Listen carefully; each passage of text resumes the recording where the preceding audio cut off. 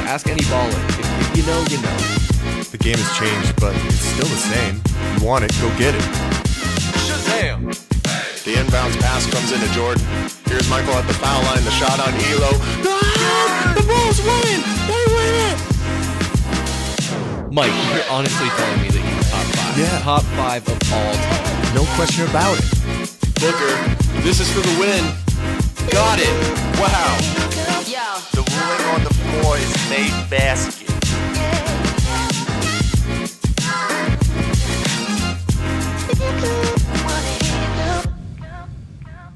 You know, one thing's for sure. Over at Valley Sports Plug, you're never going to catch us slipping.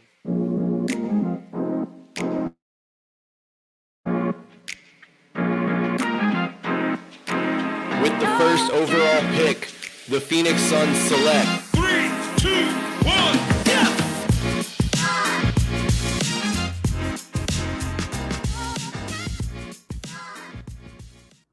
Welcome to a very special episode of Pass the Outlet. I'm your host, Michael Benjamin, joined as always with my co-host, Chris Patrick. Chris, how you feeling today, man? What's up, Mike? It is draft day. I couldn't be feeling any better than I am right now. I mean, I guess if the Suns had a first-round pick, maybe. But I'm excited to see what happens. We've already seen a lot of trades and some shenanigans happening. I think the first pick is probably pretty locked in with Wembanyama at this point. But excited, man. Excited to be here and see what happens. Definitely ready to roll. Right now, the Phoenix Suns are slated to pick at number 52. There's a lot of rumblings that will probably be moved. Obviously, there's some news on the Phoenix Suns front, so we're going to get into that. But then there's a lot of other movement that's been going on, like Chris was saying. But we are here for this very special episode of the 2023 NBA Draft. We're going to keep you guys locked in with all the picks that are going on, all the movement, and just sprinkle in a little bit of information as we go along. But Chris, I know you just said Victor Wembanyama, more than likely, if not absolutely positively, going number 1 to the San Antonio Spurs. But how are you feeling about your predictions and who you might see fill out that top 3 to start for the 2023 NBA Draft? Yeah, and honestly, it kind of seems like at least the 3 players in the top are locked in with obviously Wembanyama, Brandon Miller, and Scoot Henderson. I think it's just kind of going to have to see who the Hornets decide to take there at number 2.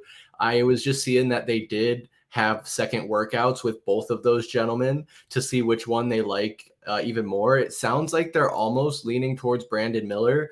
So I expect he'll probably be a Hornet with the second pick, and then curious to see what the Trailblazers do. I know there's been a lot of rumbling this week about Damian Lillard maybe being on the move, and I don't know how much that impacts this third pick. But an interesting point I did hear is that if you do keep Lillard and draft Scoot Henderson, they're both playing the same position. So is that going to be a detriment to Scoot Henderson's development later on, having him defer to Damian Lillard and potentially having to play a 2 position or come on off the bench to start his career? So think we could honestly see something happening here pretty early. But for my money, the order will go Wembanyama, Miller, and Henderson. I think I'm aligned with you there. Obviously, we know LaMelo Ball is an up-and-coming star. We're not going to say superstar just yet, but he's a star in this league, has a lot of notoriety. So I don't think you need to go Scoot Henderson there. But Brandon Miller, just a big guy, 6'9", 200 pounds. He can score from anywhere on the floor. I think that'd be a nice pairing with them. And like you said, we'll see what happens with that 3rd overall pick with Portland. We've been hearing, they were looking to possibly move Damian Lillard to the Heat.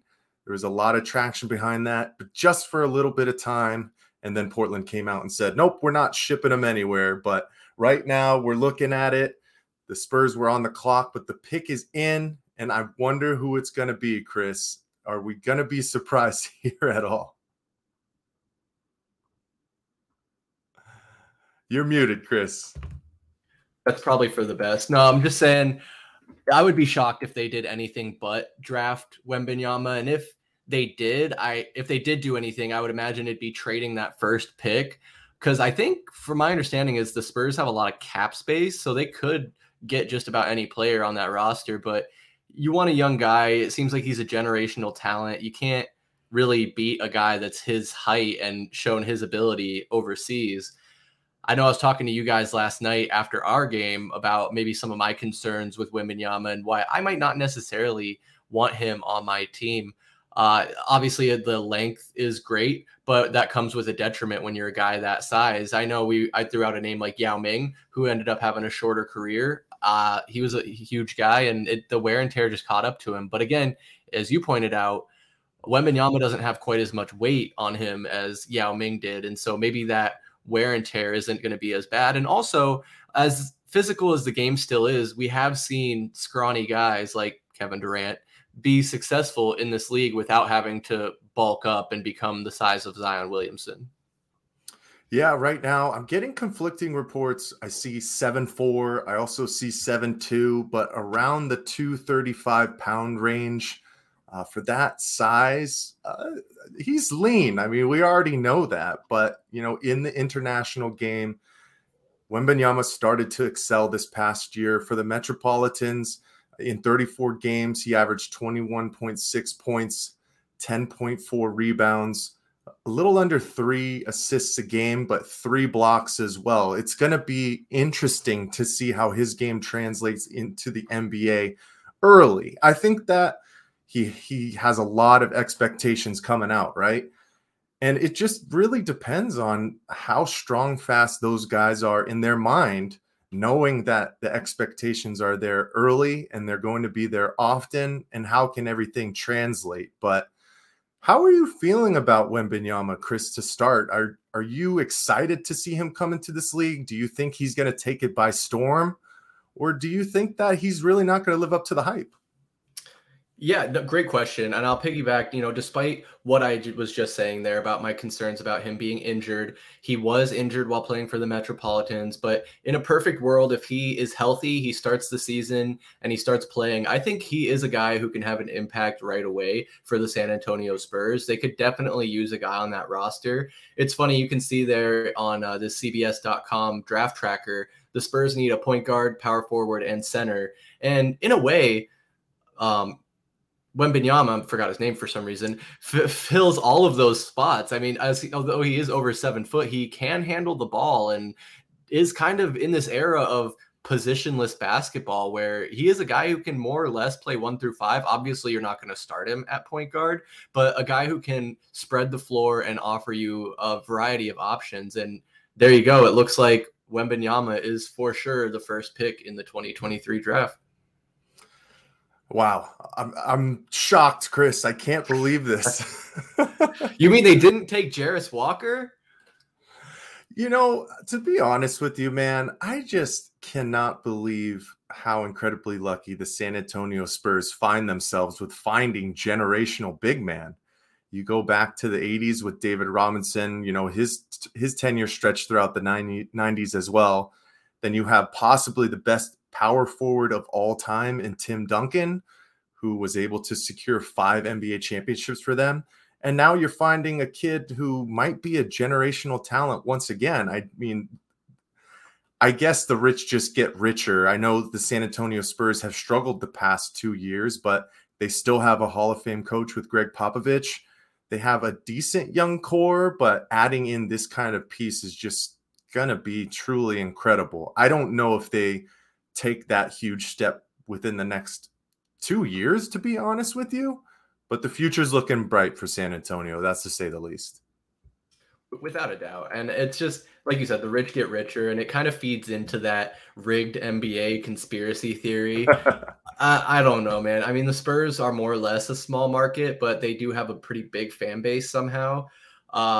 Yeah, it's a head scratcher, but just because they got Wembanyama doesn't mean they're going to be in the playoffs next season. I think there's still going to be some growing pains. I think, correct me if I'm wrong, but Popovich did sign an extension and he's going to continue coaching this team. I wouldn't be surprised. I think he'll coach till he dies, quite frankly. And he's a great coach, great basketball mind. A lot of guys love playing for him. It's funny to me. He's almost like the Bill Belichick of the NBA. This grumpy guy doesn't give the most in-depth interviews and has built a culture there and has been a coach there. He's probably the longest tenured head coach in the NBA right now that's on the same team anyway. He definitely has to be there. But yeah, I mean, looking at the San Antonio Spurs roster, obviously a lot of things are still changing. We're not even to free agency yet. A lot of guys haven't been signed, but one of their main key pieces who started to take a next step this year was Keldon Johnson, the 6'5" small forward out of Kentucky. Like what he can do on both ends of the floor, and he started to expand his range outside as well. Trey Jones, he's a point guard from Duke. His brother, unfortunately, was just traded to Washington, and we're going to get into that a little bit as well. But like what he's done within his opportunities to start for the San Antonio Spurs. And then you got guys like Jeremy Sochan, who has that crazy free throw, one-handed shot. And Doug McDermott, who we know can fill it up from outside, a solid role player. But yeah, I think there's still a lot of pieces that the San Antonio Spurs need to collect before they can find themselves as true contenders. But man, I mean, if you're a Spurs fan, you just got to be jumping out of the gym right now and super excited. But we got to move forward. The Charlotte Hornets are on the clock. They got about 3 minutes left. And right now we're seeing those best fits as Brandon Miller, Amen Thompson out of Overtime, or Cam Whitmore out of Villanova. Chris, I know you said Brandon Miller. What are you liking about his game, and do you think he's going to be able to make a contribution early for the NBA? That, as far as making a contribution and hitting the ground running, I don't quite know, to be honest. It's going to be interesting to see pairing him alongside LaMelo Ball, how those two kind of mesh together. And we've seen two guard backcourts, star backcourts work in the past. I mean, you could look at an example of, say, the Golden State Warriors with Klay Thompson and Steph Curry. But what I like and what I've seen from Brandon Miller is just his ability to score and be a leader on the court. I mean, even just as a freshman at Alabama, he really made an impact there on that team and took them to maybe new heights. I know Alabama football program tends to outshadow the basketball program, but they did hold their own and play pretty good. I did want to ask you though, since I was looking at this, the next 4 picks, 3 of the 4 guys that are projected to go in these next 4 picks, only one of them played in college, and that was Brandon Miller, who I was just mentioning. Scoot Henderson played in the G League last year, and the Thompson twins played for Overtime Elite, which the name of that league escapes me now. But what type of impact, if you're a GM or you're going into this, or if any impact is it, of taking a guy who opted for an alternate route other than going to college from a player out of the United States? To be honest with you, I don't see it as a detriment. That's just where the national coverage and movement is going. I mean, these are the best guys, the highest profile athletes coming out of high school, given different opportunities, whether it go overseas or now play within the G League or that Overtime League. And they're playing good competition. It's not like they're slouches. And you can almost say that some of it is catered a little bit more towards the NBA game in regard to spacing, creation, getting guys into one-on-one opportunities, because we still see that a lot within the NBA. Whereas college, depending on programs, like we were talking about Greg Popovich being a guy who's tenured and has coached for the San Antonio Spurs for basically longer than I've been alive, it seems like at this point. But with the college game, it's a lot more structured. It's a lot more fast paced. We're running plays, we're running zones, we're just doing different things that sometimes don't translate over to the NBA game. So I love it, man. I love giving these young kids opportunities to grow their game and move to the end goal, right? Which is to play in the NBA. I think that's what guys are doing in college. Now, if they're choosing those routes, those high profile guys, if they can go to Duke or Kansas or Kentucky, there's always that goal at the end of the day. So to have different avenues is just better overall for anybody who wants to try and have their dreams come true and play in the NBA. But I'll ask a question to you, Chris. Do you think that there will ever be a time where high school guys coming right out of high school are going to be allowed to be drafted into the NBA again? Do you think that will ever come back?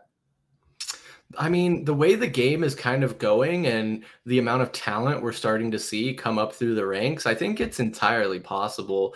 I know they kind of put a damper on that, or a nix on that, if you will, whatever the right word is, because of players that did come in and immediately found themselves behind the curve and behind the 8 ball. I mean, you're only going to have a LeBron James kind of guy coming in every 20, 30 years or so.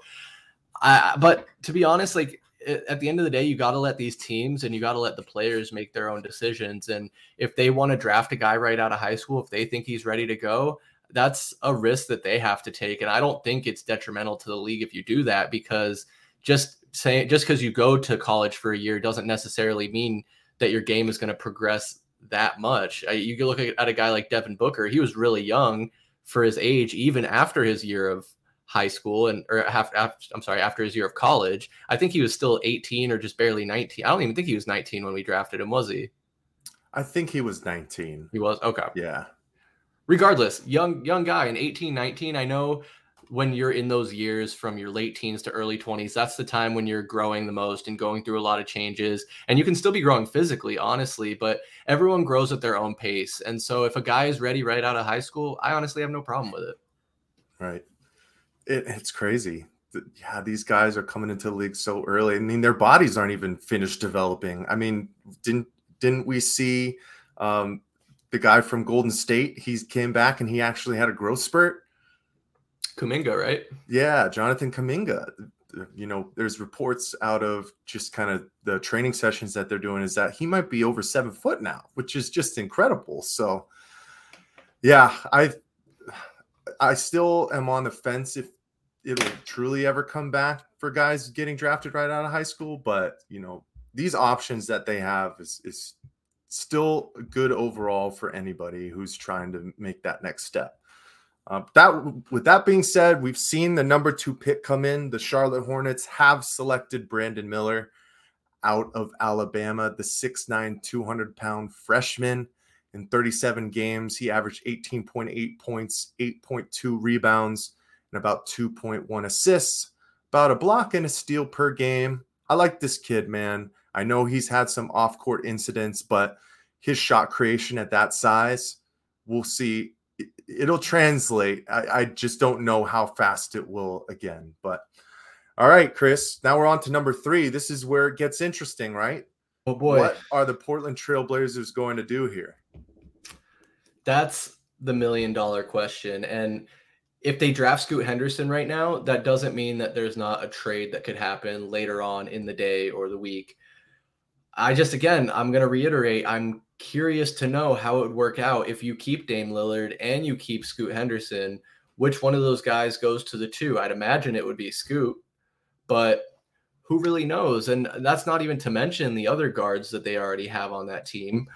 The Portland Trailblazers are in an interesting position, in my opinion, because you have a guy who's been insanely loyal to your team in Damian Lillard, and he had runs with LaMarcus Aldridge and more recently with CJ McCollum, and they just never really found their footing or a way to break through in the playoffs. And, you know, building all those pieces that you need around a guy like Damian Lillard to make a deep run. And if I'm in his shoes, I'd be frustrated by now, because you've toughed it out, you've believed in the franchise and the organization, and now you're in your mid-30s, you're closer to the end of your career than the beginning of your career, and he doesn't have a ring. He's a multi-time all-star, and honestly, a guy who I think deserves a ring and in the right fit could probably win one, but that could be said about a lot of guys at the end of the day. I just think it's going to come down to what the talks are being had between Dame and the organization, and what kind of agreement they can come to on how to move forward. And if they can really,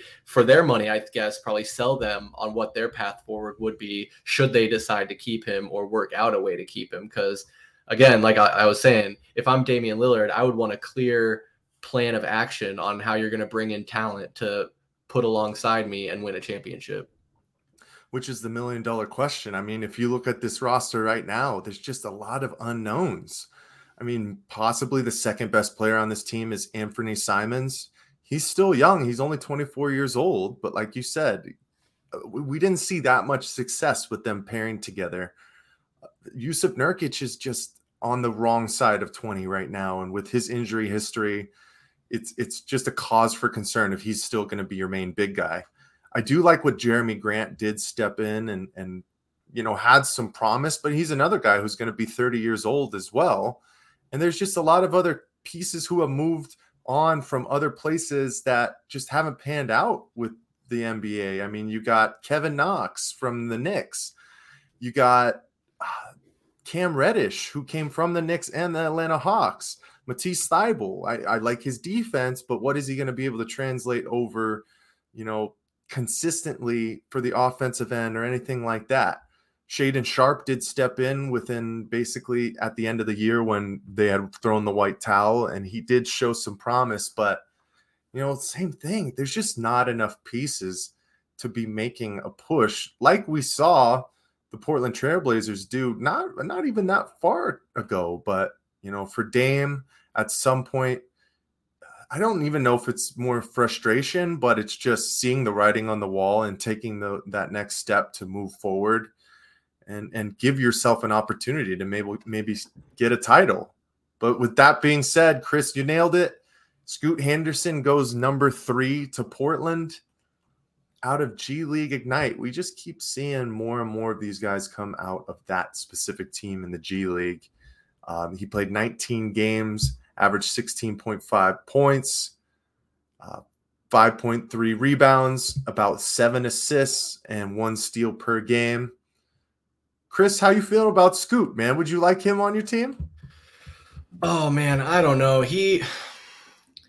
For all of my criticisms about how he's dressed tonight at the draft, I know he does have a really nice game. He's a good scorer. He's a good passer. He's really kind of everything you could really ask for in a point guard, on top of being 6'2". I know that's not the tallest point guard we've ever seen, but he has the height, he has the speed, and the ability to impact both sides of the basketball. So I think, honestly, this could be another guy who could hit the ground running. And the benefit, I guess, going back to the question I asked you, now that I'm thinking about it, you talk about players coming out of college. They're only playing against college talent. Well, in the G League, those are guys that are on the cusp of being in the NBA and playing a similar game at a similar level. So he already, in my opinion, might have the experience of going up against guys of that stature. Older players, not necessarily playing against other 19, 20, 22-year-olds in the college game. So that could give him a leg up. And maybe that's why they feel if they can keep him and put him alongside Damian Lillard, that could work out in helping them find success quicker. Because that was another thing. I'm just kind of thinking out loud here on the fly. But if you're Damian Lillard, do you really want them to draft a guy? Because how long does it typically take a new drafted player to actually have an impact and be able to win a championship and be a significant part of a contending team? I know there's always those guys that'll be playing third or fourth fiddle that maybe can put in some buckets. But when it comes to late season and playing 82 games and then also the added intensity of playoff basketball, I just think a lot of these young guys aren't quite ready for that right away. Yeah, it's few and far between. I mean, even for the Denver Nuggets, who just won the NBA title, they had a rookie who was in their 8-man rotation, Christian Brown. But he did make some good impact, but he was there to just be a role player. He didn't get a crazy amount of minutes, but he understood his role. And it's hard to find that from young guys, especially guys who have had the spotlight on them basically throughout high school and on throughout college or whatever teams they've played for. It's an adjustment period for guys to come in and truly understand what their roles are going to be if they're on a championship level team, right?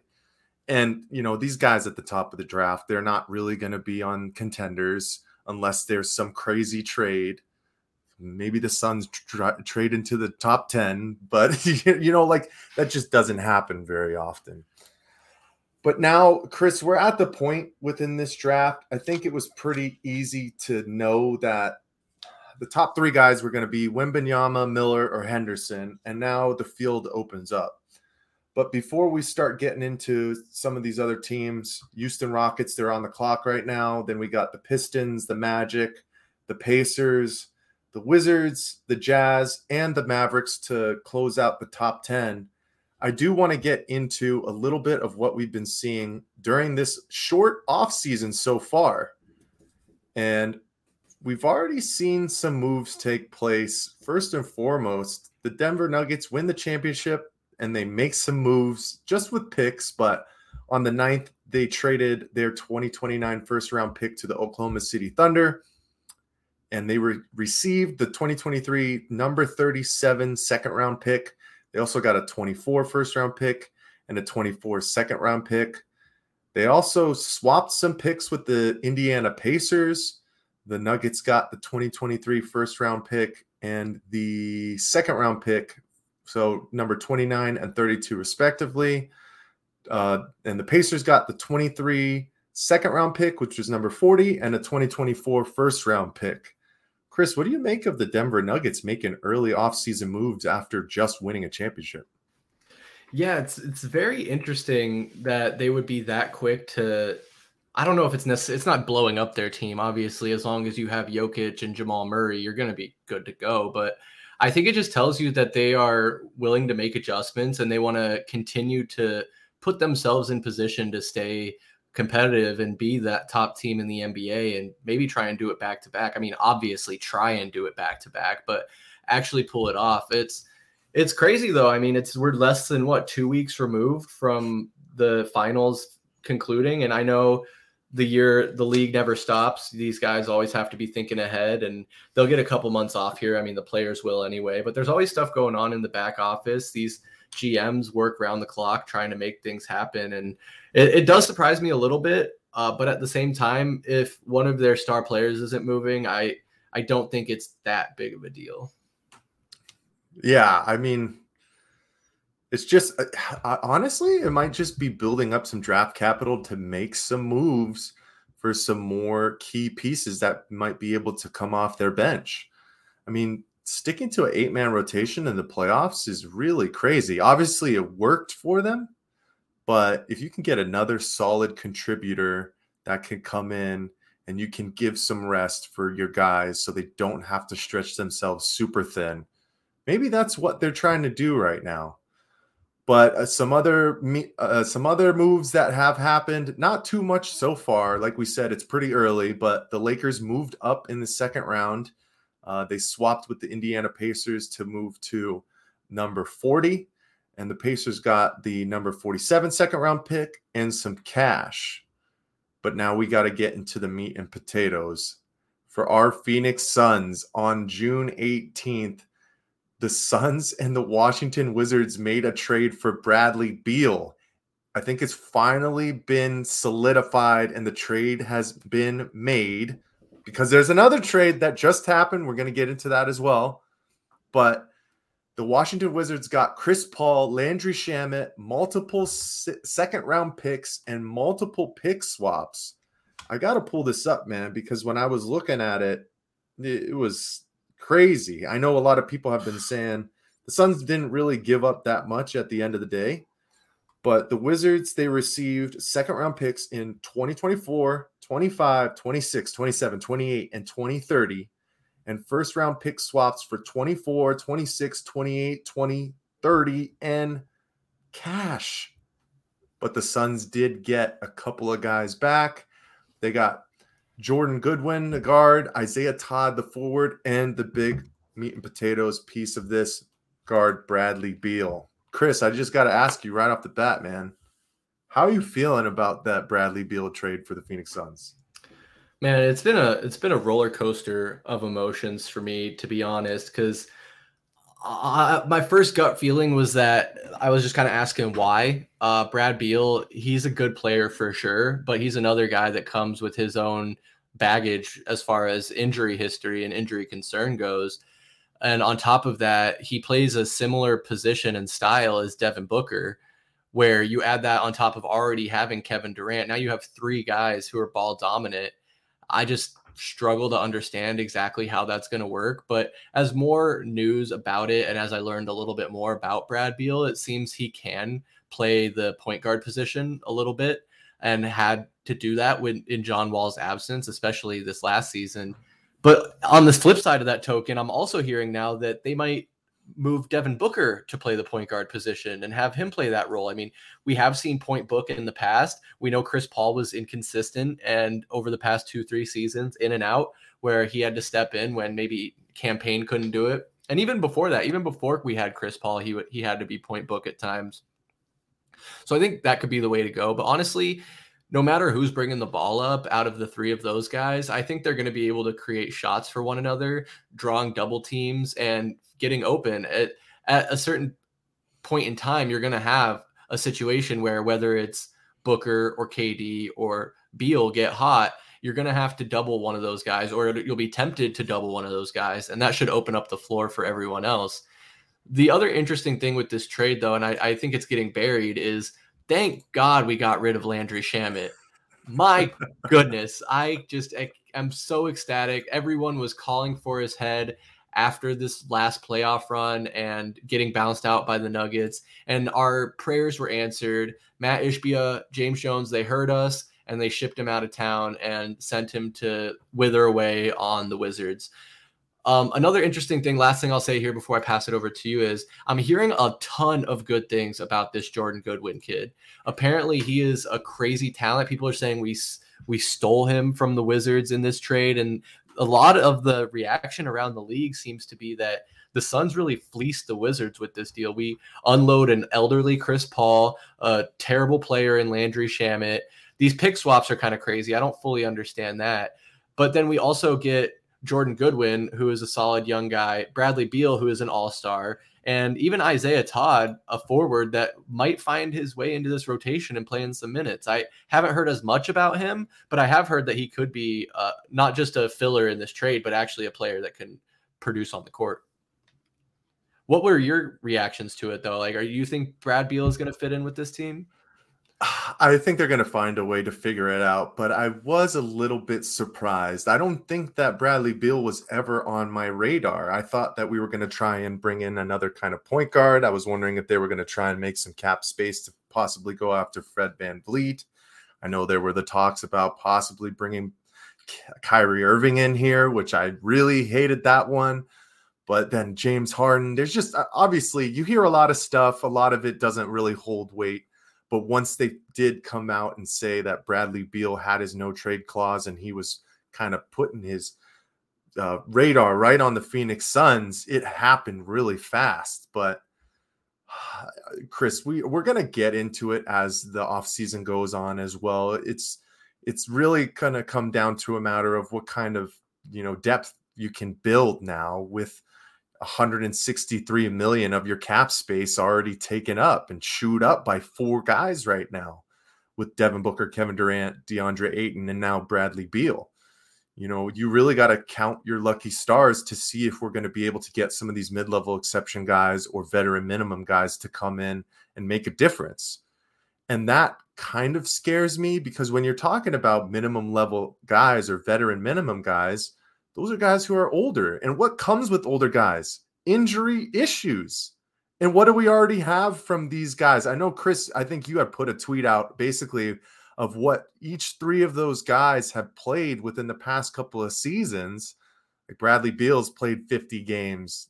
Devin Booker played 62. Kevin Durant, how many did he play? Under 50, it seemed like. But, you're going to have to cross your fingers that these guys can stay healthy and at least solidify themselves in the top 4 seeds so you can have some home court advantage, because we saw what happened when we didn't have it against the Denver Nuggets. Now, the Denver Nuggets, they were on a mission this year. They were the best team in the NBA the entire season. But, hey, man, I'm just excited that this Phoenix Suns team is all about going for it right now. And Matt Ishbia seems to understand that we're in a situation that this fan base and this franchise has never won an NBA championship. Why don't you step in and try and make some moves and get us there? So it's crazy. It's crazy to say the least. But with that being said, we saw Chris Paul go to the Washington Wizards. We're very thankful of what Chris Paul did. But literally 3 days later, which was today, Chris Paul is going to the Bay Area. He was traded to the Golden State Warriors. And the Washington Wizards received Jordan Poole, a 2030 first-round pick, which is top 20 protected, and a 2027 second-round pick. Chris, I think there's a lot of different things that might go into this. I'm not even sure if Chris Paul is really going to play for the Golden State Warriors. But what were your thoughts when you saw that news come out today?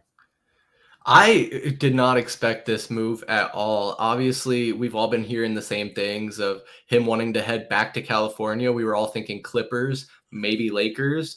The Golden State Warriors were the last team that I was thinking that he would end up on. And it is also a head scratcher because Jordan Poole was kind of coming into his own in the last season, made great strides in Steph Curry's absence, picking up the scoring load, and was really showing his ability to play and perform, especially in tough situations. I think if I'm remembering correctly, he did have a bit of some rough games in the playoffs, but he is still a young player. And so, I mean, good on the Wizards, I guess. I would much rather have Jordan Poole than Chris Paul at this stage in their respective careers. And I think if I'm hearing some of the rumblings correctly, Chris Paul could be on the move once again, more likely through being waived and cut from the Warriors. It sounds like they might have just done this to clean up some cap space in the coming years, since they did sign Jordan Poole to a pretty massive contract in the offseason. But it's just crazy that players and money can shuffle this much and in this amount in the off season and just in general, where it's just not what I expected at all. I don't know what the Warriors are doing because, like you kind of said there, we don't know if he's going to play, and I can't imagine he will, because how does that even work with Chris Paul and Steph Curry? Who's going to handle the ball? Right. Yeah, that's why I'm really at the point. I don't think Chris Paul is really going to play for the Golden State Warriors. I'm just surprised that they're kind of giving up on Jordan Poole that fast. I mean, the new GM Mike Dunleavy came out 3 days ago basically saying we wouldn't be surprised if Jordan Poole is here for the next 4 years, and then 3 days later they ship his ass out. It's crazy. And we know Draymond Green, he is not going to opt into his his final year of that deal. Wouldn't be surprised if he finds himself with the Los Angeles Lakers. But Chris Paul, man, if they waive him, I could see him going to the Clippers. I could see him possibly going to the Lakers. But Chris, the question is, do you think that Chris Paul might find himself back with the Phoenix Suns next year? That I'm not so sure about. I haven't looked at. I did think I had that thought after he was traded back to the Warriors, because from what I was hearing initially is that once he was traded to the Wizards, if the Wizards had cut him, that he wouldn't be allowed to re-sign with the Suns. But I wonder if it's a loophole now where if he's then traded to the Warriors and he's cut from the Warriors, does that mean he just can't sign with the Wizards and then he could sign with the Suns? Or how does that plan out? I mean, at the end of the day, no matter what, you're not going to be able to pay him $30 million to come back to the Suns. And I think that was what he wanted. He wasn't willing to do the wave and stretch or anything like that to take less money. He still feels like he's worth that money. And I just, maybe obviously the Suns didn't feel the same way. They were willing to part ways with him. And I mean, to get a guy like Bradley Beal, I mean, you're going to want to pull the trigger on that. So just to answer your question, I think the chances are slim. I think it would have to come down to, one, if that loophole works where, if you bounce him between a couple of teams, if he can come back after being released. And then two, if he really doesn't have any interest in having a team pay him $30 million and he sucks it up and says, well, I might not get the money, but if I sign with the Suns, I might be able to get a ring. And look at it from that perspective. I mean, between his NBA contracts, his State Farm contracts, and whatever shoe deals he used to have, I think you're set, Chris Paul. I don't think an extra $30 million is going to make or break the rest of your life, buddy. Yeah, him and Jake from State Farm, I think they're doing just fine. Those checks are still coming in. I feel like I see a different State Farm commercial from them every other day.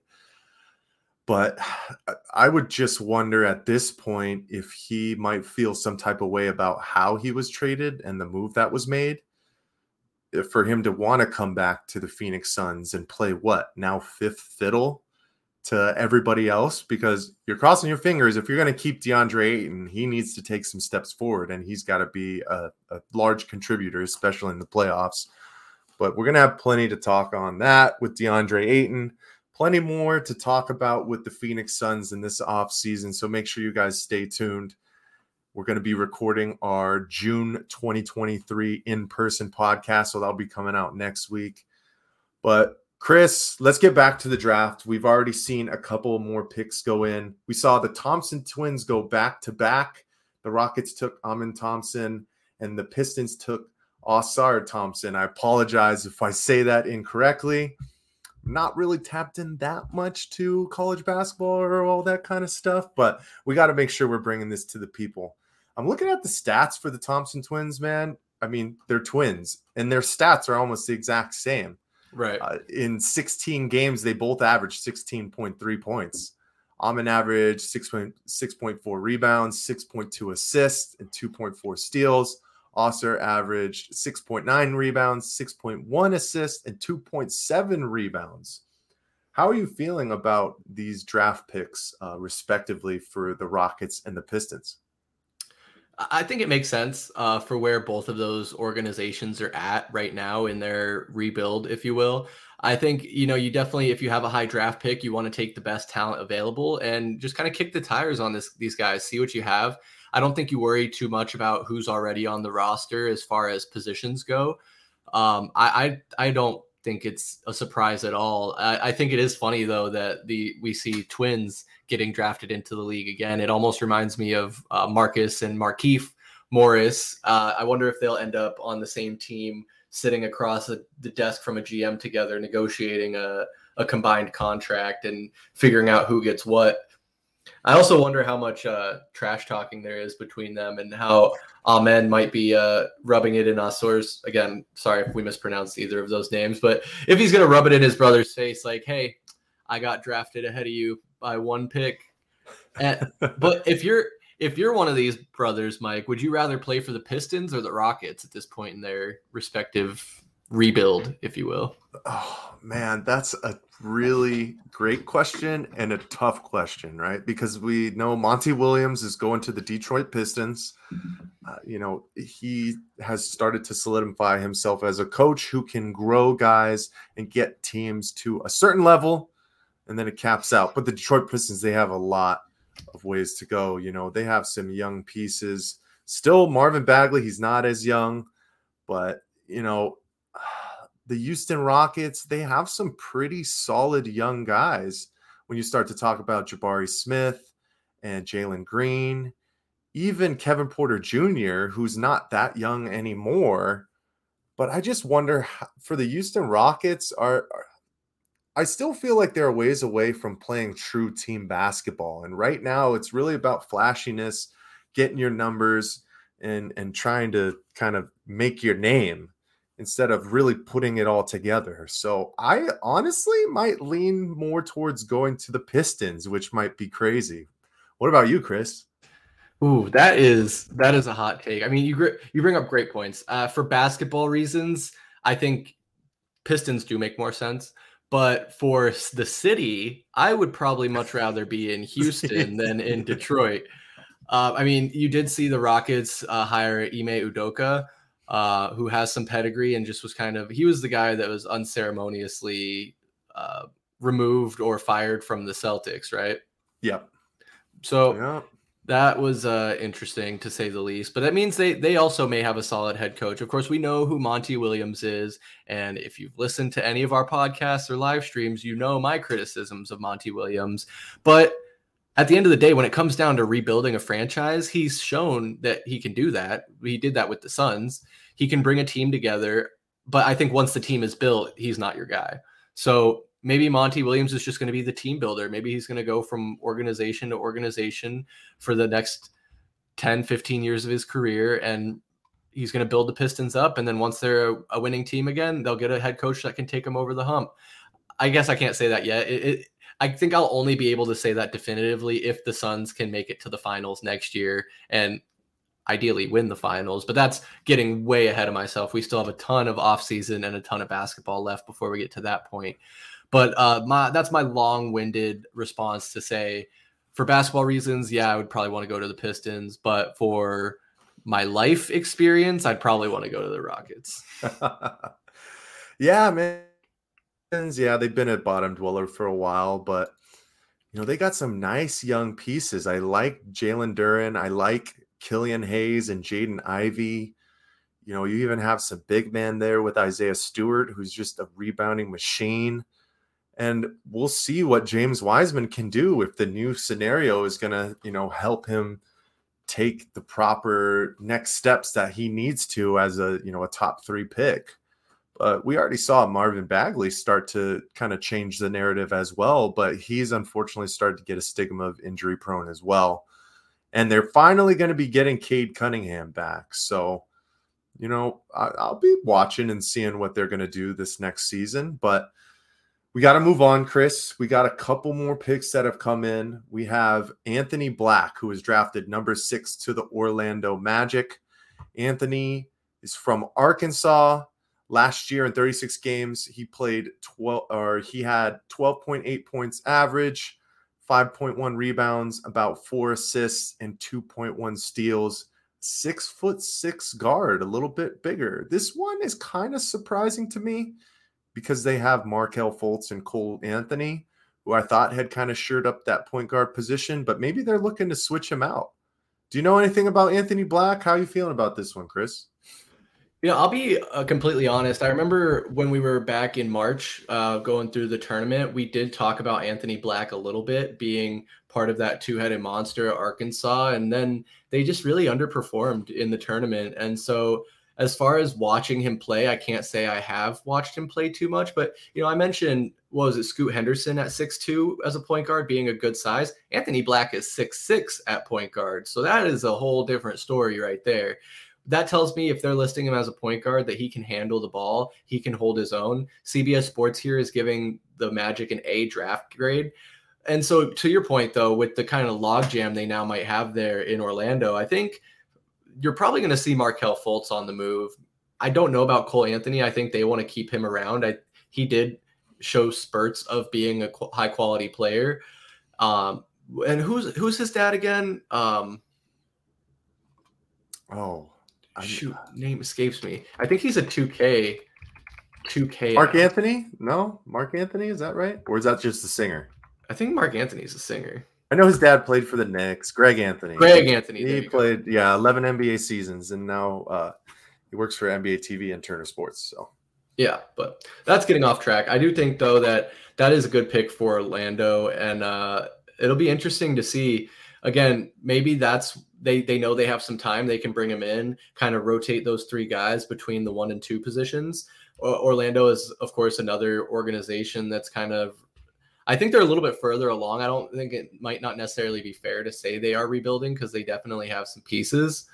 But in that Eastern Conference, and just the NBA as a whole, they're not ready to compete and make a playoff run by any means. So they have some decisions to make. And again, similar to, the Pistons and the Rockets, they're going to want to take the best available player and kick the tires on these guys. I do think it's interesting, though, is now that we're out of the top 5, these last 2 picks are going a bit differently than I think I expected. And I think a lot of the mock drafts I was seeing anticipated. It really seems like it's wide open from here, and nobody really knows what these teams are thinking.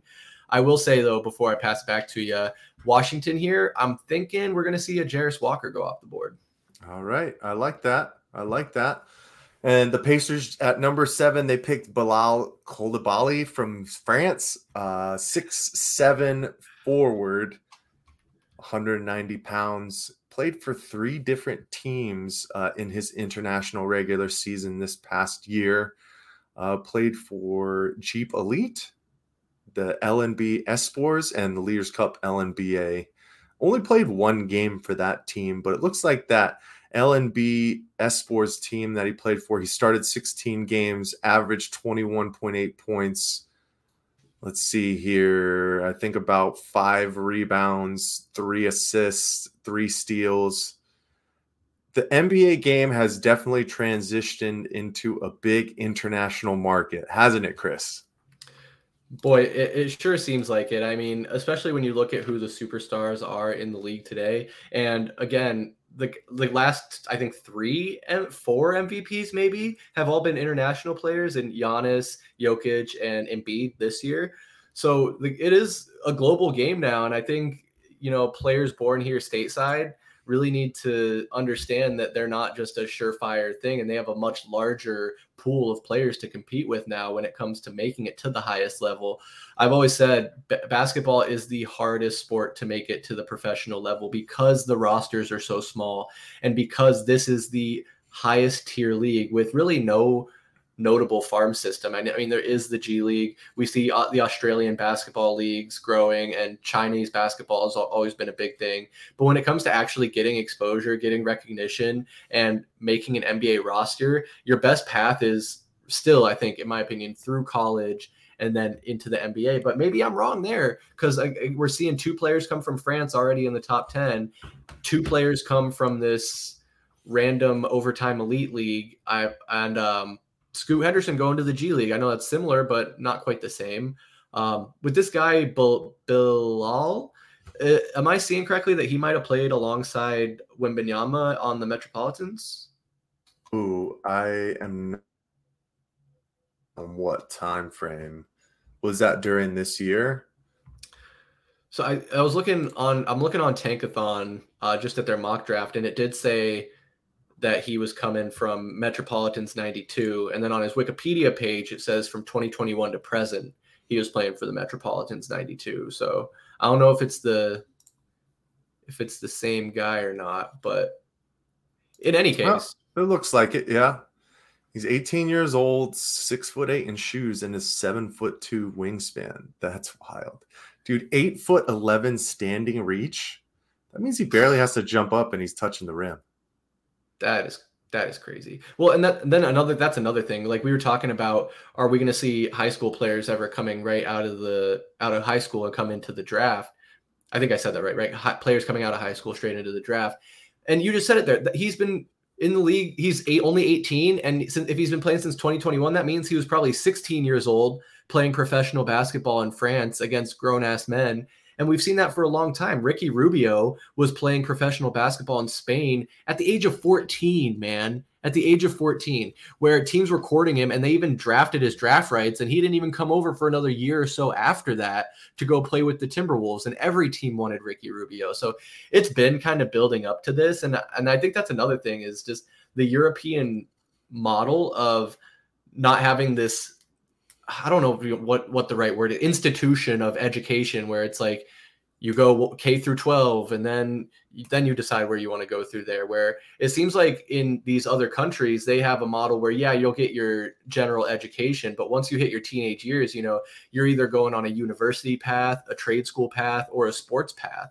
I mean, we see that a lot in soccer, where they have literal soccer high schools, if you will, set up where it's like, you go to class for 4 hours and then you're playing for a semi-professional football or soccer team for the rest of your day and weeks. And maybe in that regard, America needs to catch up. I do think education is important. I want an educated society, but there are ways to do that outside of just a traditional go K through 12 and sit in a classroom. And then once you're 18, then you can figure it out from there. Right. But that's a whole nother conversation. Chris is trying to mold the youth of tomorrow. I like it. But we've already seen right now. So, Chris, you got it right on the head. Washington Wizards, they picked Jarris Walker, the 6'7", 250-pounder out of Houston. In 36 games, he averaged 11.2 points, 6.8 rebounds, about 2 assists, and almost 1.5 blocks per game. Like him a lot. And it looks like they've made a trade. He has been swapped with Bilal Coulibaly. That's how I'm going to say it. That sounds about right. They just swapped tit for tat. So, Chris, I'm looking at this Washington Wizards roster, and is there any way that this team is not possibly the worst team in the NBA next year? I mean, they got their big men. They have Daniel Gafford, who's hit or miss. Taj Gibson, who's 37 years old. I know we have a nice shooter in Corey Kispert, but guys like Monte Morris, Kendrick Nunn, now Landry Shamet, and Denny Avdija. I did like what he did towards the end of the year, but there's just a lot of inexperience, a lot of inconsistency, and now they're losing Kristaps Porzingis as well. I know they did add. Who did they add? They added Tyus Jones, Danilo Gallinari, and Mike Muscala. But is there any chance this team wins 20 games next year? 20 games. Ugh. I think the odds are slim to none. Seems like they're starting the tanking early by just building the most disastrous roster known to man. It's a real head scratcher. I think the GM is pretty new. I think this is his first draft, first time in the driver's seat, and making these moves are a bit questionable. I did hear some speculation that maybe he just wants to blow it all up and rebuild from there. And so if that's his intention, he's doing a damn good job of it. Oh, after the moves that have been made, it makes sense that they're blowing it all up. But I don't want to skip over Jarris Walker. Chris, I want to ask you, what do you like about his game? Do you think he's going to transition to the NBA pretty fast as well? I think he will.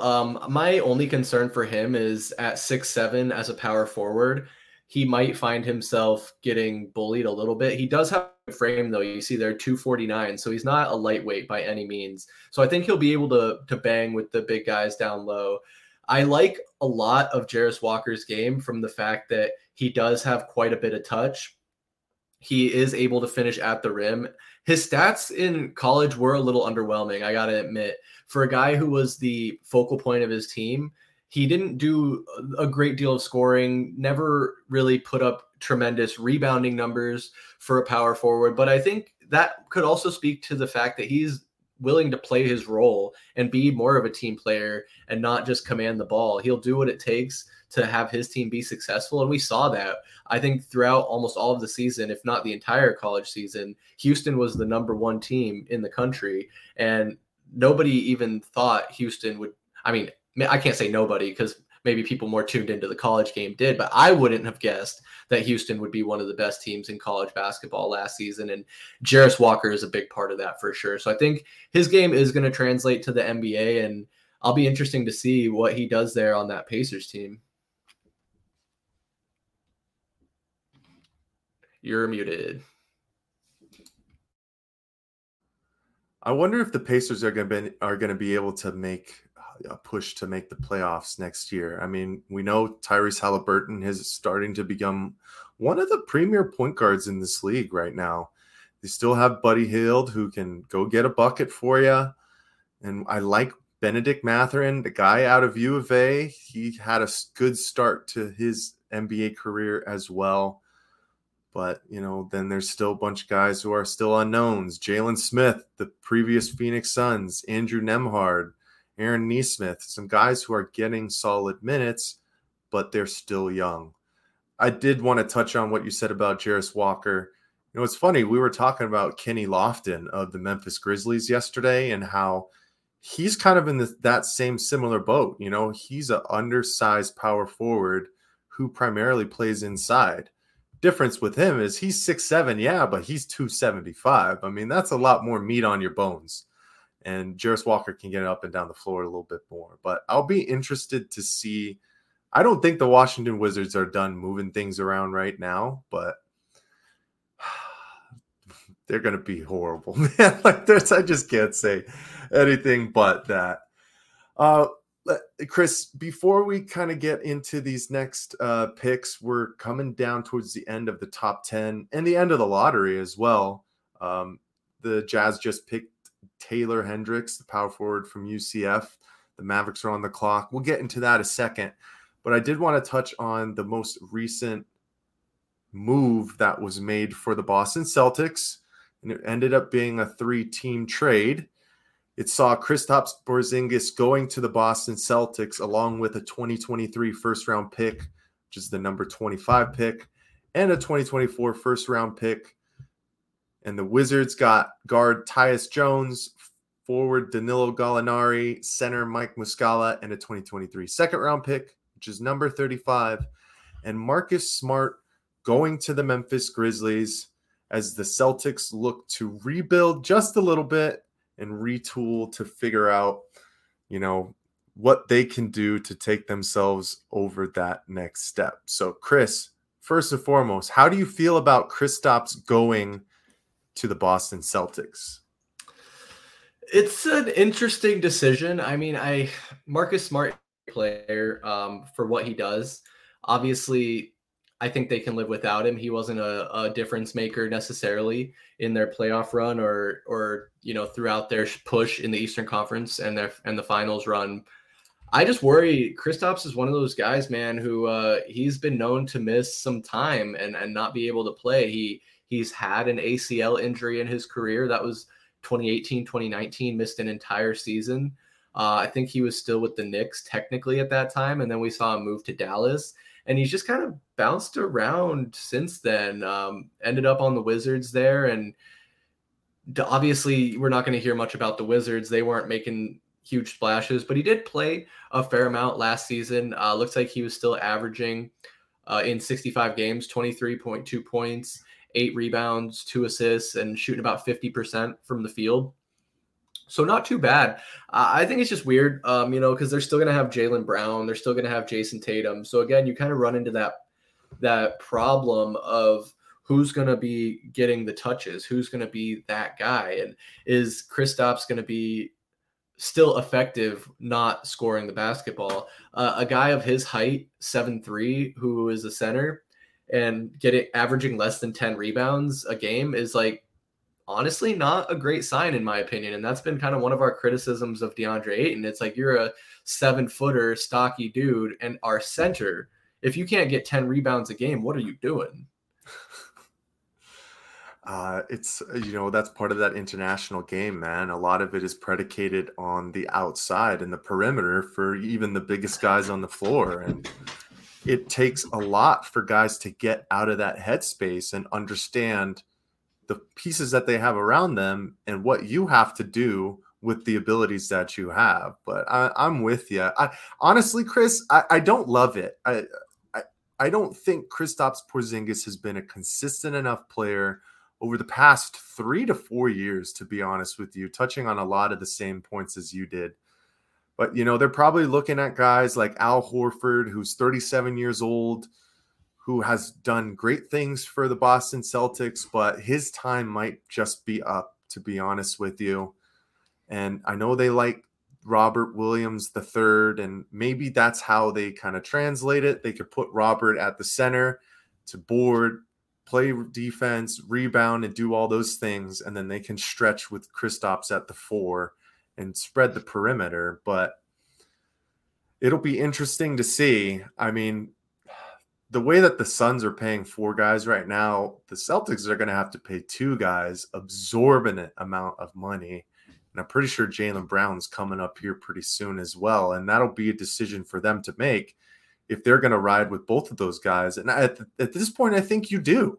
I'll pass that question over to you because they're just too young and they're solid players. I mean, specifically when we're talking about Jaylen Brown, I know he's got to work on his left hand a little bit if we saw in the Eastern Conference Finals, but I think you invest in those 2 guys because they've already gotten you to an NBA championship. They've gotten you to the Eastern Conference Finals multiple times within their early careers, and then you try to build around them. But yeah, would you invest in both of those guys, Chris? I think you have to, honestly, for the landscape of the league today. I know Jaylen Brown, again, talking about a guy who didn't have a great performance. I don't want to say in the entire playoffs because he did have games where he did show up, but that last elimination against the Heat, man, just never seen anyone build houses with bricks quite like Jaylen Brown did in that game. Jason Tatum, though, you gotta keep him. That's a franchise guy right there. As corny as he can be with all this, I was texting Kobe Bryant before the game and all this other stuff. Like, he's a young dude. He'll grow up. He'll grow into it.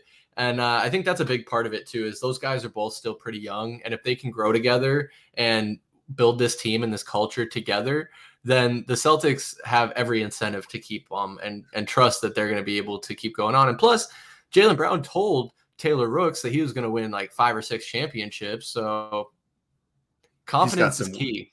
He's got some work cut out. Yeah. And they got some more pieces to build if he's going to really get there. But as I've said, man, that's the Taylor Rooks effect. She's got Ja Morant saying he's fine in the West. Now Ja Morant is suspended for 25 games. We're going to have plenty of time to talk about all that in the off season. But yeah, Chris, man, that Eastern Conference Finals Game 7 was tough for Jaylen Brown. He shot 8 of 23, 1 of 9 from three-point range with 8 turnovers. It obviously wasn't all on him, but for one of your high-profile guys to not show up like that, you get pounded. And that's what happened to the Celtics in that Game 7. But let's move back to the draft.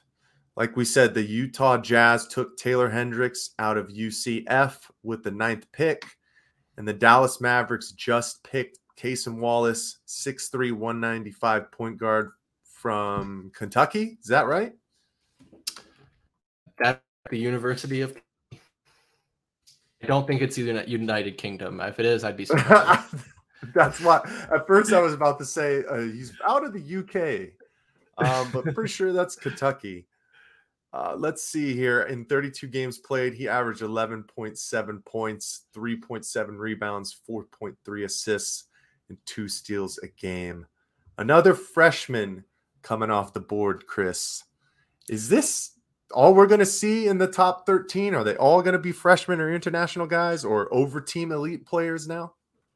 I think so. I just think that's the way that the league has kind of trended, and that's been a big complaint in college too, is the one and done nature where you have these guys that are probably talented enough to go straight from high school to the pros, but because of the rule, they have to make that decision to either play for one of these secondary leagues like the Overtime Elite, or go into the G League, go overseas, or just sit around and twiddle their thumbs for a year.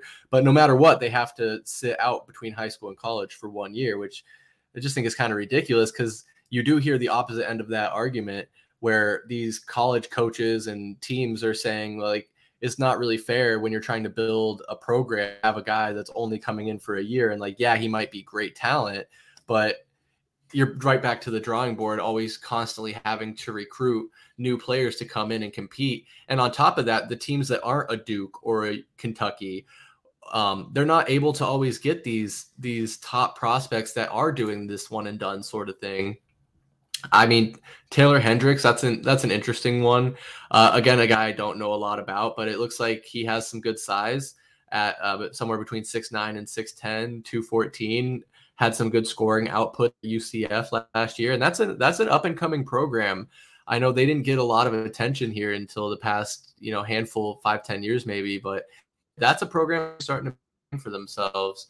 Speaking on the Mavericks pick real quick, though, while I have the mic, I think it's important that, in a sense, the Mavericks paid $750,000 for this draft pick. I don't know if you guys remember, but they were fined that amount for sitting guys at the end of last season when they had a chance to make the playoffs, and Mark Cuban just didn't want to. He wanted to be in the draft lottery. So, Cason Wallace, Mark Cuban did this for you. Oh, man. He's going to have a dark cloud over him if he isn't somebody who bans out for the Dallas Mavericks. What an odd decision, man. I understand wanting to keep your lottery pick, but the way that the Dallas Mavericks tanked at the end of last year after making a trade for Kyrie Irving is, as a fan base, I'm going to be honest, I would be disgusted and absolutely disappointed. But thankfully, I'm not a Dallas Mavericks fan. But I did want to touch on Taylor Hendricks, right? As it states here, he's the first UCF player to be selected in the first round, man. That's awesome. He was a unanimous selection to the AAC's all-freshman team. He was the conference's second team all-conference. He won 9 Rookie of the Week honors, which was a record for the American Athletic Conference. He averaged about 15.1 points, 7 rebounds, and a steal per game. Big body guy, 6'9", 210. Can't agree with what it states here as well from CBS, where it says it's an odd fit for Lauri Markkanen. I do like Walker Kessler. I think they're not going to have to struggle with the boards, but he does have some upside, and awesome. Props to UCF for finally getting a first-round guy. That's crazy, man. But that is, ahead. And I would just say, like, that's a great point you bring up there. Little analysis. They give him an A-, but also say it's curious. Lauri Markkanen, for my money, it's not that curious, because I think that right away he's a guy who's going to come in, and why not have a guy you believe in come off the bench behind Lauri Markkanen and maybe play 20 to 30 minutes depending on the game, depending on the week, and then and then best case scenario, or worst case, maybe, I guess worst case scenario, you have a hard decision to make in a year or two on whether you want to keep Markkanen or keep Taylor Hendricks. So it's a no-brainer to me. Why not? Again, draft if they're available, kick the tires on him, and see what you got. You know, Chris, I like what you just said there because it brings a question to mind here for me.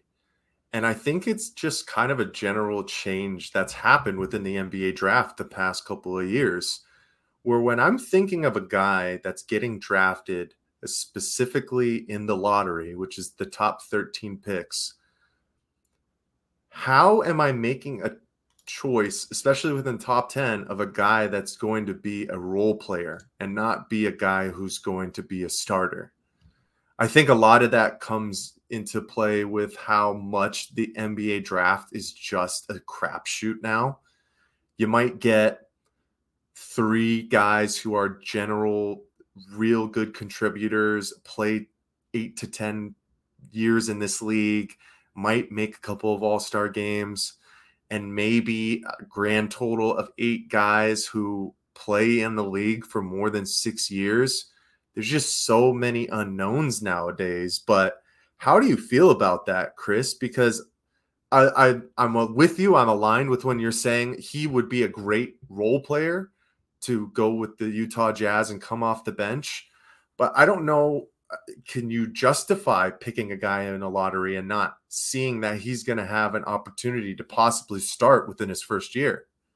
It might be a long-winded and a whole lot to that question, but let's just simplify it as, how are we picking guys in the lottery and they're not starting? How about that? Yeah, I think that's a great question. And I think it really comes down to how you got yourself into the lottery to begin with. I can't say I know the full story of Utah, but I know they weren't necessarily a bad team last season and maybe just needed a couple extra pieces to get them over that hump. I think if you're right, though, if you're a team that is struggling and did terrible and got that lottery pick off your bad record, you probably need to bring in a guy who can be in your starting rotation and start to get comfortable with that. It's definitely a fine line to walk. You know, if you have the ability to player position you need who could start right away, I think that's a better route to go than trying to bring in a guy off free agency, because the guys in free agency are always going to be more expensive, always going to be a little bit older and have that wear and tear on them. I just think you really have to, long and narrow of it is you really have to evaluate where you're at as an organization. Did you sneak in the lottery at 13, so you were on the cusp of making the playoffs and you just didn't quite squeak in, and you just happened to roll well in the lottery to get a top 10 pick like the Jazz kind of did here? Or were you truly a terrible team who was a bottom feeder and really needs talent in here now who can start and hit the ground running? I think probably most drafted and most players in the league think they're at some point in time, they think they're the best player that's ever stepped on the court. And again, you have to have that confidence. We saw Chet Holmgren last year. They were asking him some type of question of when the season starts, who do you think is going to be the best player in the league? And he's like, oh, I think I'm going to be the best player in the league. And it's like, no, Chet, you're not. You're actually going to get injured and you're going to sit out the whole season. And then 2023, 2024 will be your rookie year. And you'll wear a sports bra in the off season in these training videos. And nobody thinks that you're going to be the best, because now you're not even going to win rookie of the year, because Victor Wembanyama, if he can play 60 games or whatever the minimum is, he's going to win rookie of the year. I imagine. I'll say it here now. Like, I guess for what it's worth, maybe Scoot does if he really hits the ground running. Maybe Brandon Miller does if he can really make an impact. But it just seems like you've got to evaluate where you're at as a team. And I think that is a fine line to walk. And it's a great question that I think I gave a very vague and nondescript answer to. No, that was perfect, man. I just think we're past the time frames of, thinking that every first round pick is going to be somebody who contributes for a team. I mean, they might get picked. I mean, you can see it from all these trades. We're already seeing there's another trade. Nico, appreciate it. We also see that Cason Wallace, who was that 10th pick, was just sent to the Thunder, as well as Davis Bertans for the number 12 pick. Looks like the Mavs are trying to shed some salary with that Bertans contract as well. But I mean, guys are just moving and flying around, and it's just a crapshoot nowadays, man. But with that being said, we'll move forward here. We got Jet Howard from Michigan. Chris, you know anything about this guy? I'm kind of at a loss with Jet Howard here. Yeah, He got where 6'8", the hell did Jet 215, Howard freshman come from? in Yeah, I'm 29 looking, games played? Go ahead. That's wild. Yeah, no, I don't know a lot about Jet Howard. Again, I'm looking on this mock draft here I've been peeking at all night, and they projected him to go 23rd in the first round. So clearly blew that projection out of the water going there at 11. And that's another point I wanted to bring up just to wrap up my last point. I think it also depends on the quality of the draft class. Not all draft classes are created equal. So when it comes to that question of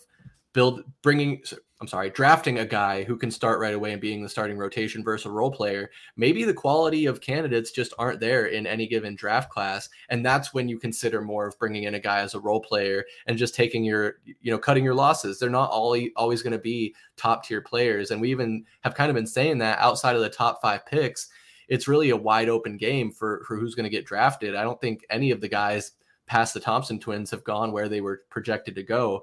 I mean, rank wise in the draft, but Jet Howard out of Michigan, man, he went to IMG Academy, which is a huge basketball high school. Been producing a lot of great prospects coming up in the league. It seems like his strengths have been his ability to not turn over the ball. He can get blocks at the shooting guard position, which is pretty big. And he's got a lot of room to grow. He's a young guy. Looks like he's just almost 20 years old. So he's young, but also experienced. So again, another freshman coming out. I guess he's not 20 yet. He's 19. But again, another young guy, another freshman coming into the league. So that tells me that if he's not sticking around in college, he's getting drafted number 11. He'll be ready to start playing in the NBA right away. Yeah, that's crazy. I'd wonder to see if one of these guys aren't going to get swapped out, because those are both tall guards. I mean, Anthony Black is 6'6", and Jet Howard 6'8", shooting guard. I know, but there's still, they got Jalen Suggs, like we said already. They got Cole Anthony, Markelle Fultz. They got Paolo. Ball can only go around so much, but I don't hate it. He's the son of former NBA. Would you say great? Juwan Howard? I don't know if I would say great. He did win a title with the Miami Heat, right? I mean, he might have been 40 years old at that point, yeah. But title's a title, man. And he was on the Fab Five. Oh, yeah. We know Juwan Howard. He made a statement for himself and the college game in the 90s. But we got a question here, Chris, from our boy Chev. He said, yo, did the Thunder do good or nah with that trade for Case and Wallace? What are we telling Chev here? Do we like it? You're muted, Chris. Okay, thank you. So I didn't see that. The Thunder got this pick and David Bertans for number 12 as the Mavericks looking to shut out. Okay. Honestly, I don't like it, because why? They have Shai Gilgeous-Alexander. What is Case and Wallace going to do? Maybe fit into that backup role, a guy who's drafted in the top 10. But he's drafted in the top 10, Mike. Specifically just to play backup. I mean, I don't hate it. Shea and Josh Giddey are starting to make a name for themselves. They're going to get Chet Holmgren back. But they had some solid contributors in that second unit, I feel like. Trey Mann did some good things. Every once in a while, I feel like they swap Isaiah Joe and Aaron Wiggins. And then you have the Williams twins, not really, but they're both Jalen, right? They've just got some nice young pieces, and it's crazy to think that they put it together a little bit faster than we probably thought. So, I mean, he's going to be given an opportunity to learn from Shai Gilgeous, and I don't think he's a guy who's going to step in and take over the reins anytime soon, because let's be honest, Shai Gilgeous-Alexander is a superstar now.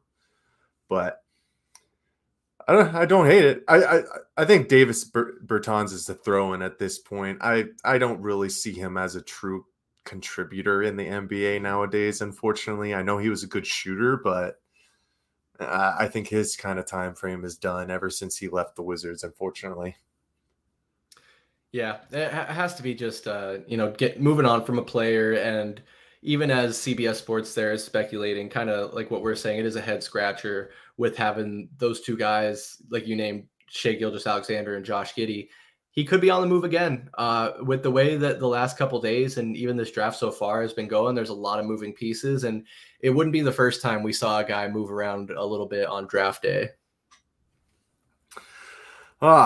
So with that being said, well, here's one thing too, Chris. You know what I do hate is when trades are made and they're still saying that this pick is the Thunder's pick. We already know it's the Mavericks pick. And the poor kid who just got drafted, Derek Lively II, is going to have to take all of his pictures with the Oklahoma City Thunder hat, never sniffing the court for the Thunder. Yeah. But hey, I know there were a lot of rumblings that the Dallas Mavericks were trying to make a play for possibly getting DeAndre Ayton, and it looked young, and they drafted the 7'1", 230 pounder out of Duke. Man, this guy in 34 games played only averaged about 20 minutes, 5.2 points, 5.4 rebounds, and 2.4 blocks. Just another young guy, freshman out of Philadelphia, a little bit unproven, but I like his size. Anything about Derek Lively really catching your eye, thinking that it's truly a good move for the Dallas Mavericks here, Chris? I mean, maybe. It seems like they did struggle a little bit at the center position. I know, who was it? JaVale McGee didn't really see much playing time. Who was the other big guy whose name is escaping me right now? Give me 1 second. For the Mavericks? Yeah. Oh, man. I know JaVale McGee freaking never played after they gave him that bag of money to leave the Suns. Yeah, which it was is disappointing. Right. It was Christian Wood that I was thinking of. And I know he's a forward, but that guy, I think he's played for 6 or 7 different teams in his short NBA career. And from everything I've heard is that he just can't figure it out. So it seems like they needed a big presence. So I could see why they would want to go after a DeAndre Ayton, because he is a big guy. They've have plenty of film and they've played against him to see what he can do. And maybe Jason Kidd or whoever's pulling the ropes there thinks that they can turn DeAndre Ayton around, or at worst, he is better than their current option. But if that deal doesn't happen, Derek Lively II, again, 7'1" guy with some weight on him, give it a shot, throw him down low, see what he can do. If he can get some boards, he doesn't have to score. You got Luka Doncic for that. You have other guys on the roster who can do that. You just need, like the Suns, a big guy that you can put down there and rely on to be aggressive and get boards. Don't know if Derek Lively is that dude. Don't know a lot about him, but I think it's worth a shot, honestly. And maybe you can use him as trade bait if some other team is interested. Yeah, it's funny, man. Chris, you say he probably won't have to score a lot. I mean, in his last game against Tennessee, he scored 0 points in 36 minutes. He did have 11 rebounds and 2 blocks, but yeah, it's a crapshoot, man. I won't stop saying it. Just figure out if you can plug and play some of these guys and have somebody figure it out. But yeah, I want to touch on Christian Wood. Chris, you're right. 7 teams. Whew. In 8 seasons. He started in Philadelphia, then went to Charlotte, Milwaukee, New Orleans, Detroit. Actually had 2 years in Houston, which were probably his most successful stops, where he averaged 21 points and 17.9 points respectively in those 2 seasons. It did okay for the Mavericks last year. He averaged 16.6 points, 7.3 rebounds, about 2 assists per game. But he didn't play that much. He only played 25.9 minutes a game, which is crazy to me. It seemed like every time the Suns played him, he was putting it on us. So, right. But unfortunately, yeah, I feel like he still just hasn't figured it out just yet. I think from what I've been hearing with Christian Wood, it's a big consistency issue for him. He'll be that dude one night, and then totally disappear and look aloof the other night. And who does that sound similar to? Don't I say. can't put my finger on it. Don't say. But I think it rhymes with Shimandre Drayton. Shimandre Mayton. Yeah. Shajandre Drayton. Shajandre Drayton. Oh, man. You know, we're not going to touch too much on it because I know we're going to go a little bit more into it on our Heat Check podcast coming up here this weekend. But, Chris, you think DeAndre Ayton is really going to stay with the Phoenix Suns next year? Man, I can't wait to get into the Studio B with you and Tallman because I think we're going to go long on this episode and make it a little spicy. So anybody watching, make sure you tune in next week and check out the Heat Check podcast. But it's seeming more and more likely every day that DeAndre Ayton is going to be on this roster. I think for a variety of reasons, the biggest being is that there's just not enough of a return or market out there. And what are you going to do? You need a center. You need a guy that you can put down there. Excuse me. And there just aren't many options. I keep seeing people, including Matt, my brother, who we've seen on these streams, say, oh, get Miles Turner, make a trade with the Pacers, get Miles Turner, TJ McConnell, throw him in a package, send him campaign also. No, I don't want Miles Turner. We've explored this, and I think if we were going to do it, we would have done it by now. Because clearly, I know the Pacers were interested. They signed him to the offer sheet that we had to match. You don't do it. I don't think Miles Turner is an upgrade. At best, it's a lateral move, and the only upside would be $10 million in cap, maybe. But then you're stuck with Miles Turner. I don't see the benefit of doing that. And the other side of that I was thinking is that you've seen Frank Vogel express interest in trying to coach DeAndre Ayton and thinking that he could potentially work with him and turn him around. I think there's going to be some relationships to repair there with Booker and KD. And I think, honestly, any criticisms, if you even want to call it that they've had for Ayton is just wanting to see him do better and be successful. I don't think there's any malice in it.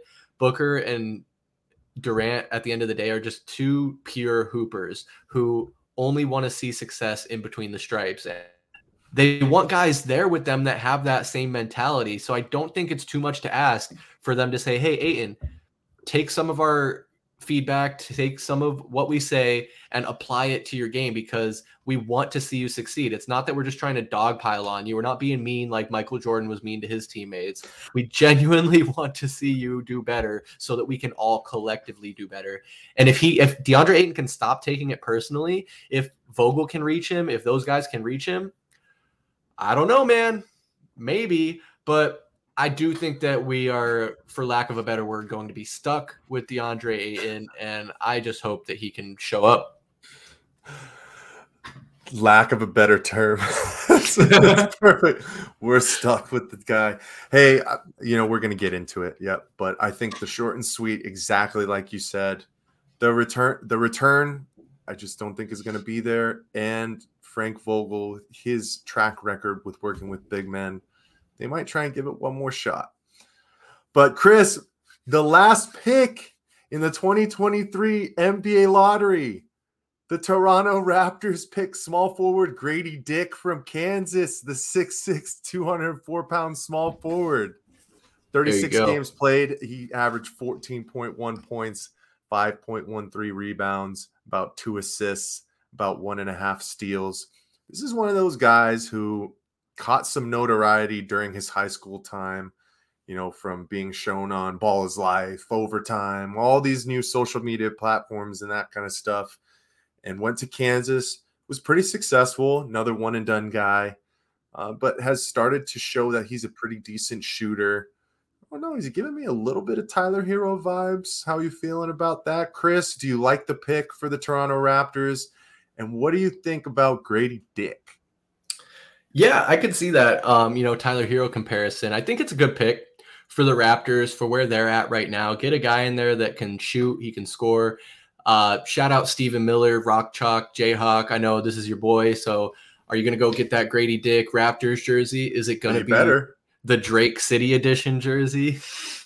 But Overall, I mean, what I'm seeing about Grady Dick is he's not one of these guys that has an incredible wingspan comparable to his height. It's pretty much about equivalent, I think, at 6'8", and he's 6'7". So pretty standard size-wise. He's not a very prolific passer, which isn't always demanded for when you're a shooting guard, small forward kind of range. So I think Tyler Hero is honestly a great comparison. He could just be one of those guys that's a spot up shooter, put him in the corner, knock down the open jump shot, maybe drive it to the hole when you see the lane. And that's about all you need from Grady Dick.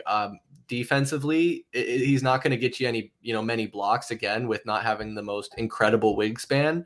But I think at the end of the day, 6'7" isn't bad if you're playing him at the 2 guard, and even still at the 3 position. Again, not terrible. If you can stay in front of a guy, you can stay competitive on the defensive end.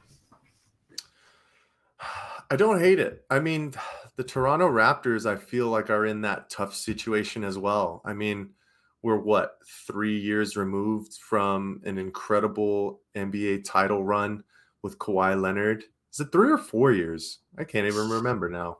Ooh, is that pre-COVID or post-COVID? I think it was pre-COVID, right?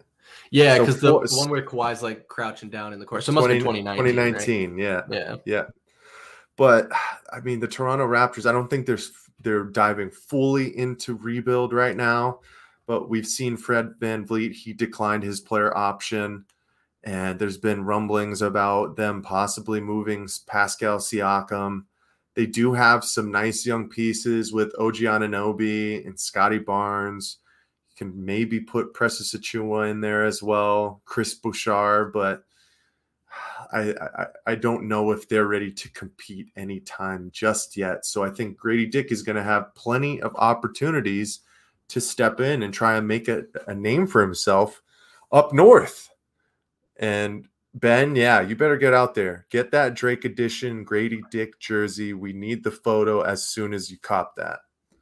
But Chris, we're out of the lottery now. We're coming down to pick 14 with the New Orleans Pelicans. Chris, do you want to touch on the Zion Williamson situation? Ooh, ever so lightly. Here's the situation. Zion Williamson has missed 194 games over the past 3 seasons. The guy cannot stay healthy. It's getting ridiculous. At what point do the New Orleans Pelicans cut their losses and try and move into a better direction? Because in regard to possible pieces, when we talk about a return for DeAndre Ayton, I think this might be the time. If you were to really look into moving Zion Williamson, you could get some great return for him right now. If you're the New Orleans Pelicans, are you moving Zion Williamson, Chris? 1,000%. Just for that very reason you mentioned, he's already missed so much time since they drafted him. This guy had so much hype coming out of college and was even injured a little bit in college. So the writing was there on the wall. And he might have a high motor when he's on the court and produce when he's healthy, but off the court, it just seems like he's doing absolutely nothing. I'm tempted to call him Cheeseburger Williamson, the way that he's kind of been ballooning up, making poor decisions. Just a lot of red flags and it mostly, I don't want to get too caught up on the off the court stuff because I don't think that is too detrimental to evaluating whether you want a guy like him on your team. I think it really does come down to his availability and his inability to stay healthy. For a guy that plays as hard as he does, he just weighs too much, man. And I think, didn't they write something into his extension where he had to meet a certain weight goal or something like that? I'm pretty sure. Right now, 6'6", 284, man. That's just a lot of strenuous activity to be that size, to play at an NBA level. I mean, yeah, you're looking at it, Chris. 2019-2020, he played 24 games. His longest played season, 2020-2021, he played 61 games. Didn't play at all in 2020. And then last year, he played 29 games.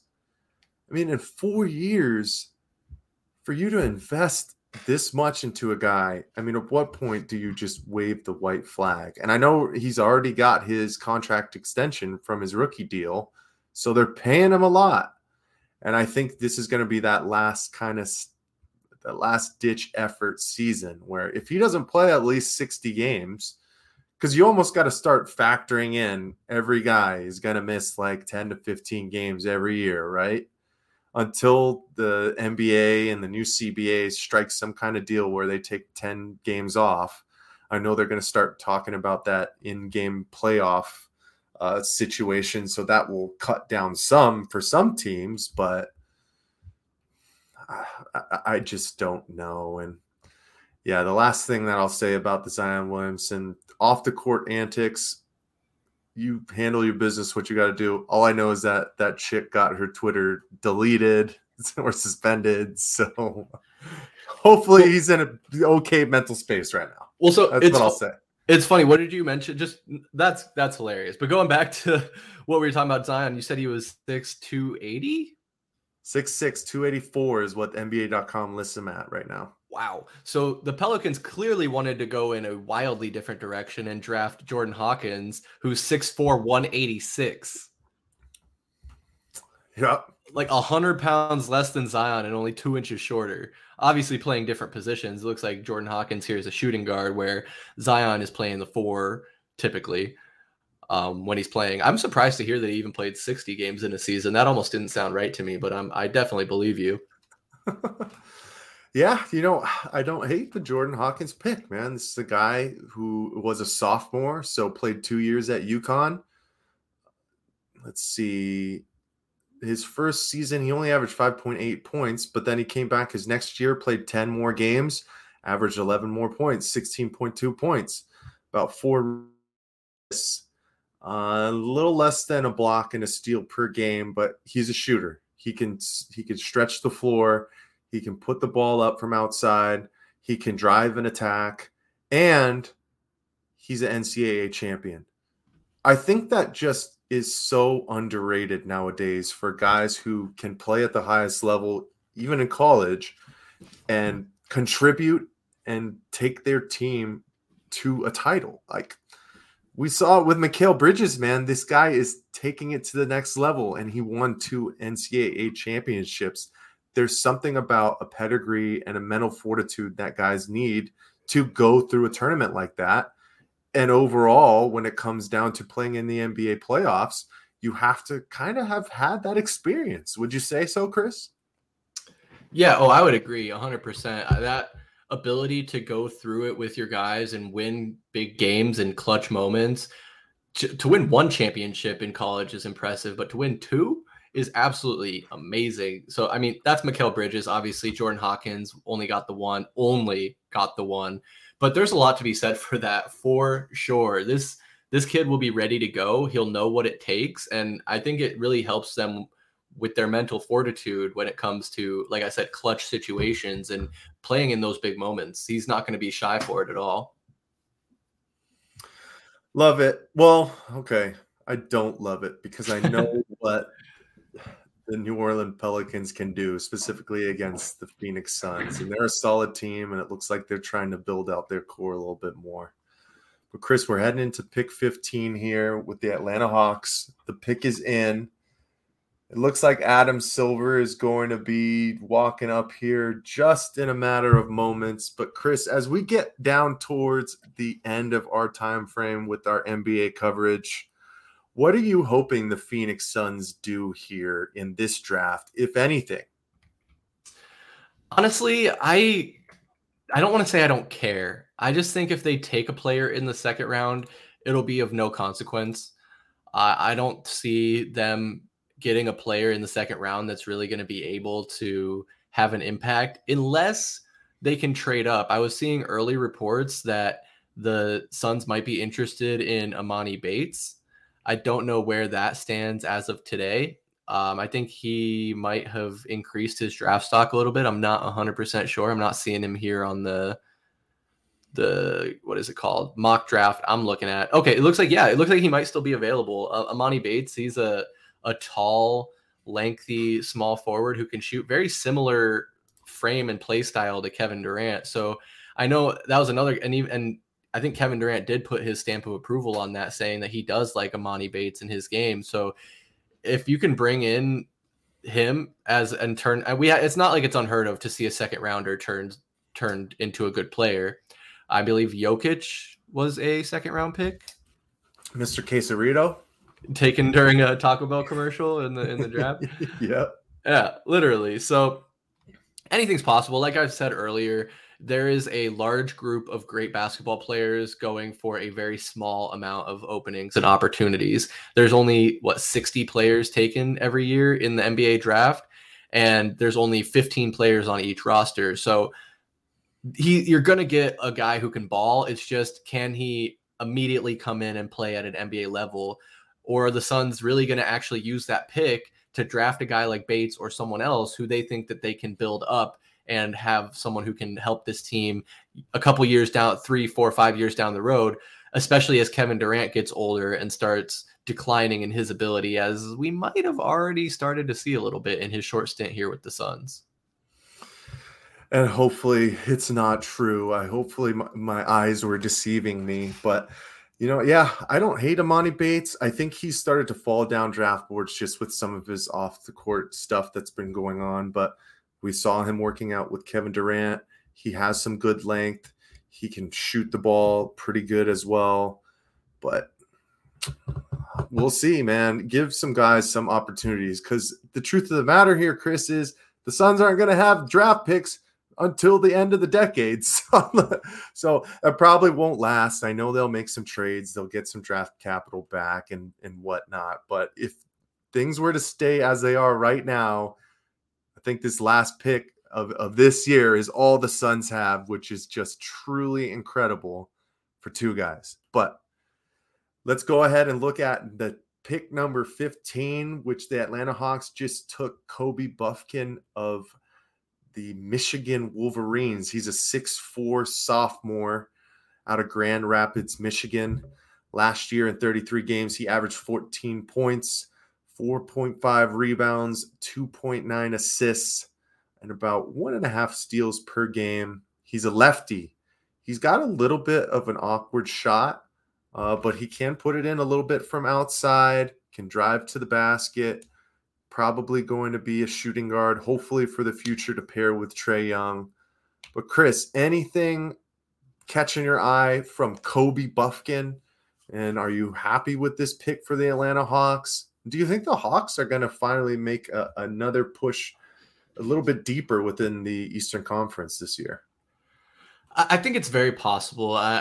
For my money, the Hawks have been underperforming the past couple seasons. I think the organization probably wants to see a little more from Trae Young, considering they gave up Doncic for him and kind of put their trust and belief in him. I'm not saying he's not doing anything, because he can still score. But again, it's like we keep saying with these guys, it's the consistency that counts. And for my money right now, Trae Young is not proving to be super consistent. So you put a guy next to him, if this Kobe Buffkin guy can take on some of that scoring load, maybe even help open the floor up on the perimeter a little bit for Trae Young. He does like to take 3-pointers. So if you're having guys rotate more, it's very possible that just by having another shooter on the roster, you can open up some more opportunities for Trae Young. But Kobe Buffkin, man, that's the second Michigan player I think we've seen taken in the top 15. He was a sophomore, if I'm not mistaken. So a guy who stayed around in college another year, that experience again could help him come into the league and be ready to start playing versus a guy who's a freshman coming in. It could go either way. We've seen it kind of happen that way, but an interesting choice. You see CBS Sports here gave him an A- grade, and so they seem to think it was a good pick, and so I'll trust their opinion on that. We're all just flying in the dark with these guys, man. It just really all depends if they can translate, and I don't hate it. I mean, the Atlanta Hawks roster is another one that just is continually moving around. They made the trade for Sadiq Bey last year, and maybe this is a pick thinking that Bogdan Bogdanovic just isn't the guy that's going to take them over the top, unfortunately. We'll see if John Collins is there. Same with Clint Capella. I know those were another couple of guys that were rumored for possible DeAndre Ayton trades, but a lot more still to go in the NBA draft. We'll make sure to keep you guys posted on all of our other socials. You can find us at Instagram, Twitter, and TikTok at AZ_VSP. Thank you for joining us here on YouTube for this live stream. Make sure you check out all of our other videos. Our Diamondbacks recap from June 6th to June 18th just dropped yesterday. You can stay up to date with everything and stay up to date with all Valley sports. But Chris, before we head out for the night, do you got anything else for the people? Man, just like you said, make sure you're staying in tune so you can keep up to date with everything going on. As we mentioned, we do have the Heat Check podcast coming out next week that we'll be recording over this weekend. It should get nice and spicy as there is a lot to discuss, and we tend to speak passionately on the Heat Check podcast if you've never checked it out. So thank you so much. If you've made it this far in the stream or the playback, we thank you so much, and I'm sure there will be much more to discuss as the rest of the draft rolls on. It's hot here in Arizona already, and we'll make sure to keep bringing the heat. But I'm Michael Benjamin. That's Chris Patrick. Thank you for joining us for this special episode of Pass the Outlet as we followed along with the 2023 NBA Draft. Peace, y'all. Have a good night.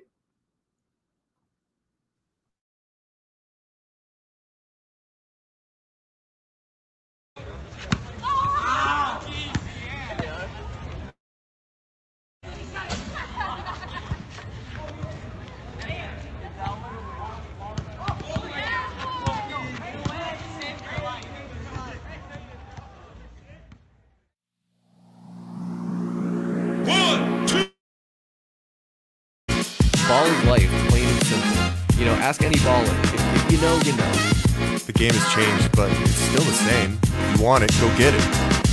Shazam! Into Jordan. Here's Michael at the foul line. The shot on Elo. The Bulls win! They win it! Mike, you're honestly telling me that he's top 5. Yeah. Top 5 of all time. No question about it. Booker, this is for the win. Got it! Wow! The ruling on the floor is made basket.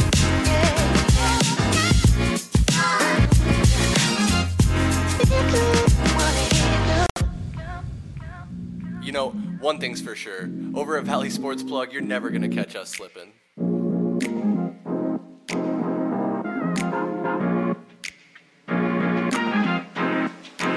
With the first overall pick, the Phoenix Suns select